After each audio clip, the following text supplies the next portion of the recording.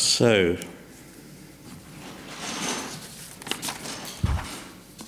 relational values. As I said at the beginning, we're looking at our particular core values, and clearly one of them has got to be our relationships with each other. And the values we need to be practicing as believers. And it's from that passage, that scripture passage from the book of Colossians, that the Apostle Paul is reminding us that as believers in Christ, we've taken that life-changing decision to let Christ be the Lord of our lives. Effectively, our old rebellious nature has died with Christ, and through Christ's death and resurrection, we take on a new life. We take on a new life with Christ as our Saviour. And when we go through the waters of baptism, believers' baptism, that's all symbolised in that act of being immersed in water, the old self dying, coming up resurrected, and the new life in Christ. So what should our Christian characters be about? Well, Christian character in the life of a believer is an essential aspect of Christian living and ministry. I mean, the whole point of the redemption of Christ is that Christ has redeemed his people in order to conform us to his image.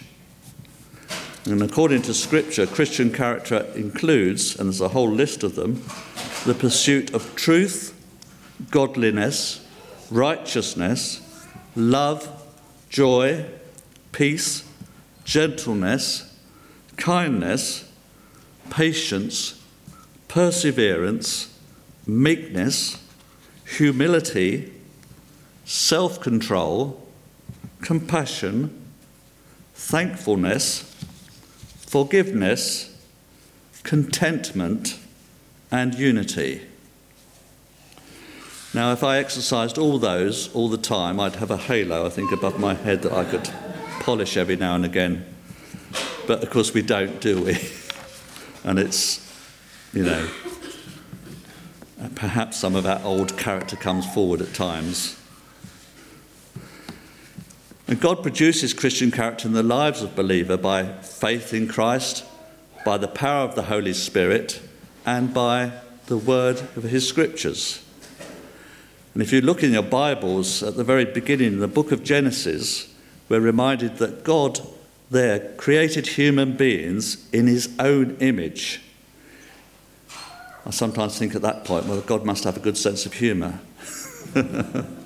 But it's not just about our looks, is it? We're created in his own image, in knowledge, in righteousness and holiness. It says that in Genesis chapter 1, verse 26. And we're told that in Genesis that at creation, God gave humans the task of exercising dominion over creation. And we were to do this by living righteously and subduing creation to the glory of God. And in so doing, mankind was then to reflect the image of God throughout the world. Unfortunately, we prefer to live lives of sin and rebellion. So effectively, the image of God became tarnished, if you like, by our sinful natures. We became separated from God. The holy, almighty God, he cannot look upon sin, otherwise God would not be holy. So we needed someone to intervene, someone to return us to the proper relationship with God. And it's through the promised Redeemer, Jesus Christ, that God restores in man what was lost in Adam. And since Jesus is the image of God and was God on earth, God therefore effects the renewal of his image in his people through the saving work of Christ. And it's by this union with Christ that we as believers were to manifest Christ's character in our own lives. In John's Gospel, chapter 15, it says, we're reminded there that And I think Simon spoke about this last week. He says that Jesus is the fruit-bearing vine in whom we, as believers, become the fruit-bearing branches. Ultimately, Jesus will renew the image of God perfectly in his people in the resurrection on the last day. So we can see really from this that the heart of Christian character is conformity to the image of Christ. Christian character involves the renewal of whole life of a believer. Conformity to Christ reaches to the physical, the spiritual, the mental, the emotional, and the dispositional aspects of the Christian life. And we are relational beings, aren't we? And we enjoy other people's company. We like to relate to people. We're not necessarily, some of us may be. I know Fiona keeps saying that you'd be quite happy on your own on a desert island, wouldn't you, Martin? Part of me, yes, that's true. But then I guess I would get lonely and want to relate to someone. But the trouble is, sin has destroyed our relationship with God and ruined our relationship with others. And that's why life's greatest hurt, as well as life's greatest joys, come through relationships with people. So the question is, how can we overcome some of the challenges we face in our relationships so as to follow the example that Jesus has left for us? Well, as disciples, we're called to obey his teaching and to follow him no matter what.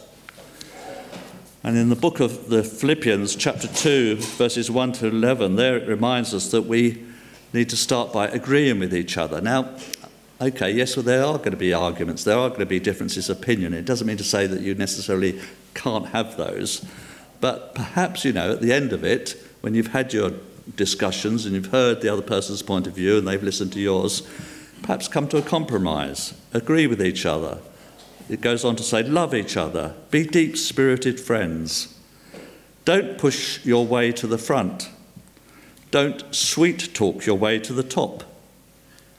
Put yourself aside and help others get ahead. Don't be obsessed with getting your own advantage. Forget yourselves long enough to lend a helping hand. Think of yourselves the way Christ Jesus thought of himself. He had equal status with God, but didn't think so much of himself that he had to cling to the advantages of that status no matter what. No, not at all. When the time came, he set aside the privileges of deity and he took on the status of a slave, becoming human. And having become human, he stayed human. That must have been an incredibly humbling process. He didn't claim special privileges. Instead, he lived a selfless, obedient life and died a selfless, obedient death. And if you look in the Bible, there's plenty more examples of the many sides of what should be our Christian character. For example, in the Old Testament, in the book of Proverbs, there it highlights the manifestation of Christian character in various spheres of life. Back in the New Testament, we get an understanding of our Christian character from the teachings of Christ, and particularly when he taught on things like the fruits of the Spirit. We get character traits mentioned like love, joy, peace, patience, kindness, goodness, faithfulness, gentleness, self-control. They're all wonderful reminders about the perfect Christian character. And then if you read the Beatitudes, or as I call them, the blessed attitudes, they're found in Matthew's Gospel. And Jesus went up onto a mountainside to deliver his Sermon on the Mount. And as almost a direct parallel, Moses goes up to the top of a mountain to receive basically ways to live correctly under God, the Ten Commandments. And as a parallel, Jesus goes up to the side of a mountain and delivers the Beatitudes. It's godly direction. And he says, "Blessed are the poor in spirit, for theirs is the kingdom of heaven. Blessed are those who mourn, for they shall be comforted. Blessed are the meek, for they shall inherit the earth." The silly side of me wonders about that one, because I think, well, if I'm meek and I'm inherit the earth, what about everyone else having a party up there? Am I missing out on something? But, you've got to read it for what it is. Blessed are the meek, for they shall inherit the earth. Blessed are those who hunger and thirst after righteousness, for they shall be satisfied. Blessed are the merciful, for they shall obtain mercy. Blessed are the pure in heart, for they shall see God. Blessed are the peacemakers. And we could do with some of those, couldn't we? Blessed are the peacemakers, for they shall be called children of God. Blessed are those who suffer persecution for righteousness' sake, for theirs is the kingdom of heaven. Now, it's worth noting that the first 4 of those Beatitudes speak of the Christian character in their relationship with God, and the last 4 speak of the believer's relationship with other believers and with the unbelieving world. And since we, as believers, have become the objects of the compassion of Christ, then we are to be marked by our compassion for other image bearers. After all, it was compassion that led Jesus to the cross, where he atoned for the sins of his people. And since God in Christ has forgiven the sins of his people, we as Christians are called to be people who seek and extend forgiveness to others. The compassion of Jesus resulted in his serving those who were by nature God's enemies. And as the Apostle Paul explained, "For Christ did not please himself, but as it's written in Romans, the reproaches of those who reproached you fell on me. Therefore, as Christians, we're to bless those who persecute us and repay no evil for evil." We can also look at the prayers of Jesus to gain a further insight into Christian relationships and what our Christian character should be like, including the Lord's Prayer. If you study the prayers of Jesus, you'll notice that on every occasion our Lord prayed, he prayed with an uninterrupted focus on the will of God. "Your will be done," he would say. And it would seem appropriate if the Lord Jesus Christ prayed in that manner, that we should also pray in that manner. Perhaps our prayers sometimes say, I want you to do so and so. What about this? Can you fix this for me? How often do we pray saying, "Your will be done, your will be done"? And when we come to God in prayer, we need to empty ourselves of all our own arrogance, our own self-reliance. And effectively, we need to empty ourselves so that our hearts can be lifted up to heaven and we can focus our minds not on everyday things of this earth, but on the precious treasures that await us in our heavenly home. And then we reveal the essential elements of our Christian character. Someone once said, I can't remember who it was, but someone once said that faithfulness in the kingdom of God is more important than successfulness in the kingdom of man. The Christian life then is lived in the imitation of Christ. Through the union of Christ, believers receive the fruit of Christ's own character. And if you remember the discussion that Jesus had in the upper room with his disciples, he taught them that they would share his love, his joy, and his peace. And the fruit of the Spirit is the description of the primary attributes of Christian character. And Jesus promised to send the Holy Spirit as the helper to impart his grace to his people. And as the Spirit of Christ, the Holy Spirit is the agent of producing Christ's love, his joy, his peace, his gentleness, his kindness, his brotherly and sisterly love, His goodness, his faithfulness, and self-control in our lives and the lives of all believers. Now, my Bible's footnotes contain a list of sins mentioned by the Apostle Paul in our Bible reading, and it lists them as sins versus signs of love.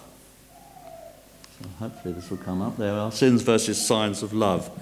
And in list 1, it's sins of sexual attitude and behaviour. These are quite destructive in nature. Evil desires, sexual immorality, impurity, lust, and greed. Quite destructive. Then we get sins of speech. And here Paul lists them as things like anger expressed, malice, slander, filthy language, and lying. And then we contrast all those bad things with the signs of love. And here Paul lists them as compassion, kindness, humility, patience, gentleness, and forgiveness. And we're told to put to death all the things in list 1. We're told to rid ourselves of all the things in list 2. But over all these lists from the signs of love, we're to cover them in love, which glues them all together and unifies them all. So we can see by studying the passage of Scripture from Colossians that Paul offers us effectively a strategy to help us live for God day by day. Firstly, we're to imitate Christ's compassionate attitude. Colossians 3:12-13. Secondly, we're to let love guide our lives. Colossians 3, verse 14. Thirdly, let the peace of Christ rule in your heart. Verse 15. Fourthly, always be thankful. Also in verse 15. Fifthly, keep God's word in you at all times. Verse 16. And the last one, sixthly, live as Jesus Christ's representative. Live as Jesus Christ's representative. And over all those lists of virtues, then we are to cover them in love. In the first book of Corinthians, chapter 13, it says, love is patient and kind. Love does not envy or boast. It's not arrogant. It's not rude. It does not insist on its own way. It's not irritable or resentful. It does not rejoice at wrongdoing, but rejoices with the truth. Love bears all things, believes all things, hopes all things, and endures all things. So I hope together as a united fellowship that we can stand and we can say that, for we are sure that neither death nor life, nor angels, nor rulers, nor things present, nor things to come, nor powers, nor height, nor depth, nor anything else in all creation will be able to separate us from the love of God in Christ Jesus our Lord. Amen.